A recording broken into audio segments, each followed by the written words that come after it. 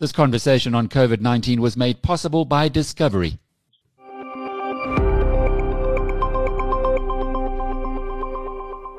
We hear from Dr. Noluthando Nematswerani, Discovery Health's Head of Clinical Policy Unit, about how Discovery is helping its members prepare for vaccine delivery. There are still some steps that need to be taken to ensure that, we've got robust clinical data around efficacy and safety of the vaccine. So most experts locally and globally are expecting the vaccine at least by mid-2021. But we do welcome the positive news coming out of Pfizer where, they are seeing that their vaccine is offering a 90% efficacy at this point.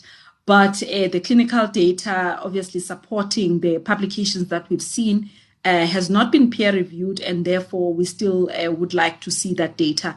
And obviously also just understand which population groups benefited the most from the vaccine. And obviously when you are planning a broader rollout of a vaccine, you need to understand exactly which patient populations you would be prioritizing.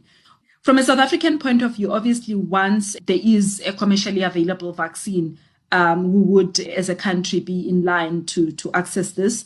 Our government is participating in a global initiative, COVAX, where, governments contribute specific amounts of money so that they can be in line to get some doses for the country.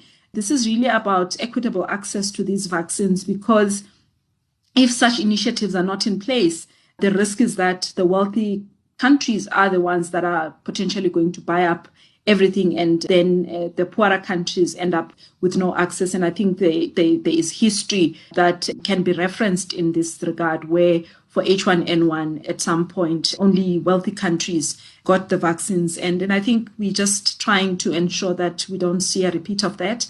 And I think our South African government is working hard to ensure that access will be afforded to those who are eligible. And I think from a Discovery point of view then, in line with what I've just said, we are also prepared. We're preparing, obviously, a budget to ensure that for members who are eligible, members of the scheme who are eligible, they will then have the necessary cover when the vaccine does land in our shores.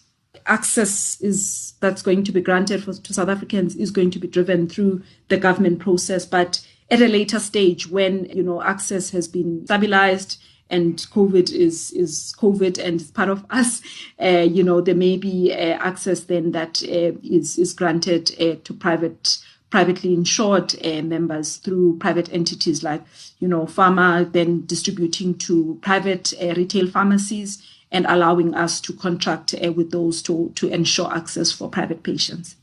One of the important aspects about, access to some of these vaccines is also participation. So if you participate in clinical trials, it also at least gives you priority in essence, because you have participated in generating the evidence that ends up resulting in that particular vaccine then receiving the necessary approval. So we are hopeful that, because it's not only the AstraZeneca vaccine that is currently being tested in South Africa, there's a Johnson & Johnson one, and so there are others that are being tested as well. So we are really hopeful that when the time is right, and there is a good evidence for safety and efficacy, and the vaccines are made commercially available, that South Africa will be one of the countries that will be prioritized for accessing these vaccines. Even though you may have we say hundreds of vaccines, but when you think about the number of vaccines that are, in stages that are meaningful, because remember, there's the laboratory phase, and then you move into animal trials, and then you get into human trials. So you find that the vaccines that are in human trials are less than 20 currently. And then even in the ones that are in human trials, you find that there are different phases. There's phase 1, phase 2, phase 3 trials.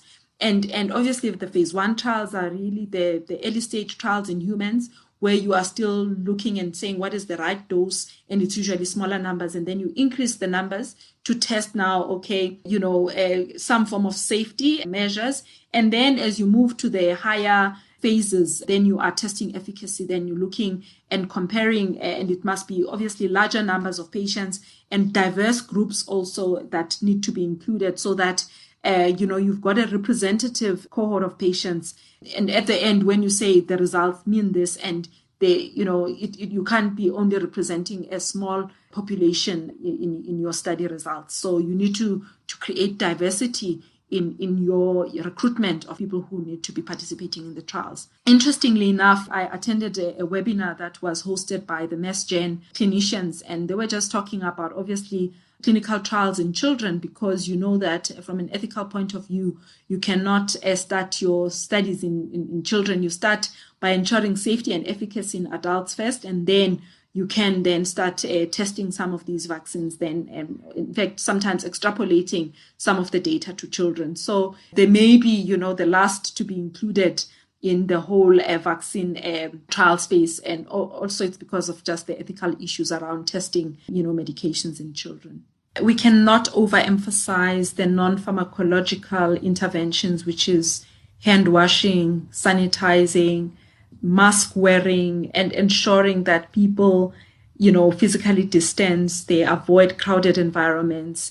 When they are in crowded environments, they ensure, adequate ventilation, because we just worried that people are dropping their guard now, and we're going to see a surge in infections. And I think we are starting to see an uptick in provinces like the Eastern Cape.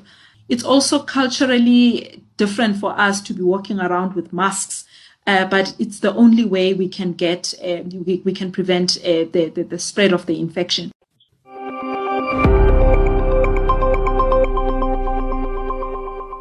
This conversation on COVID-19 is made possible by Discovery.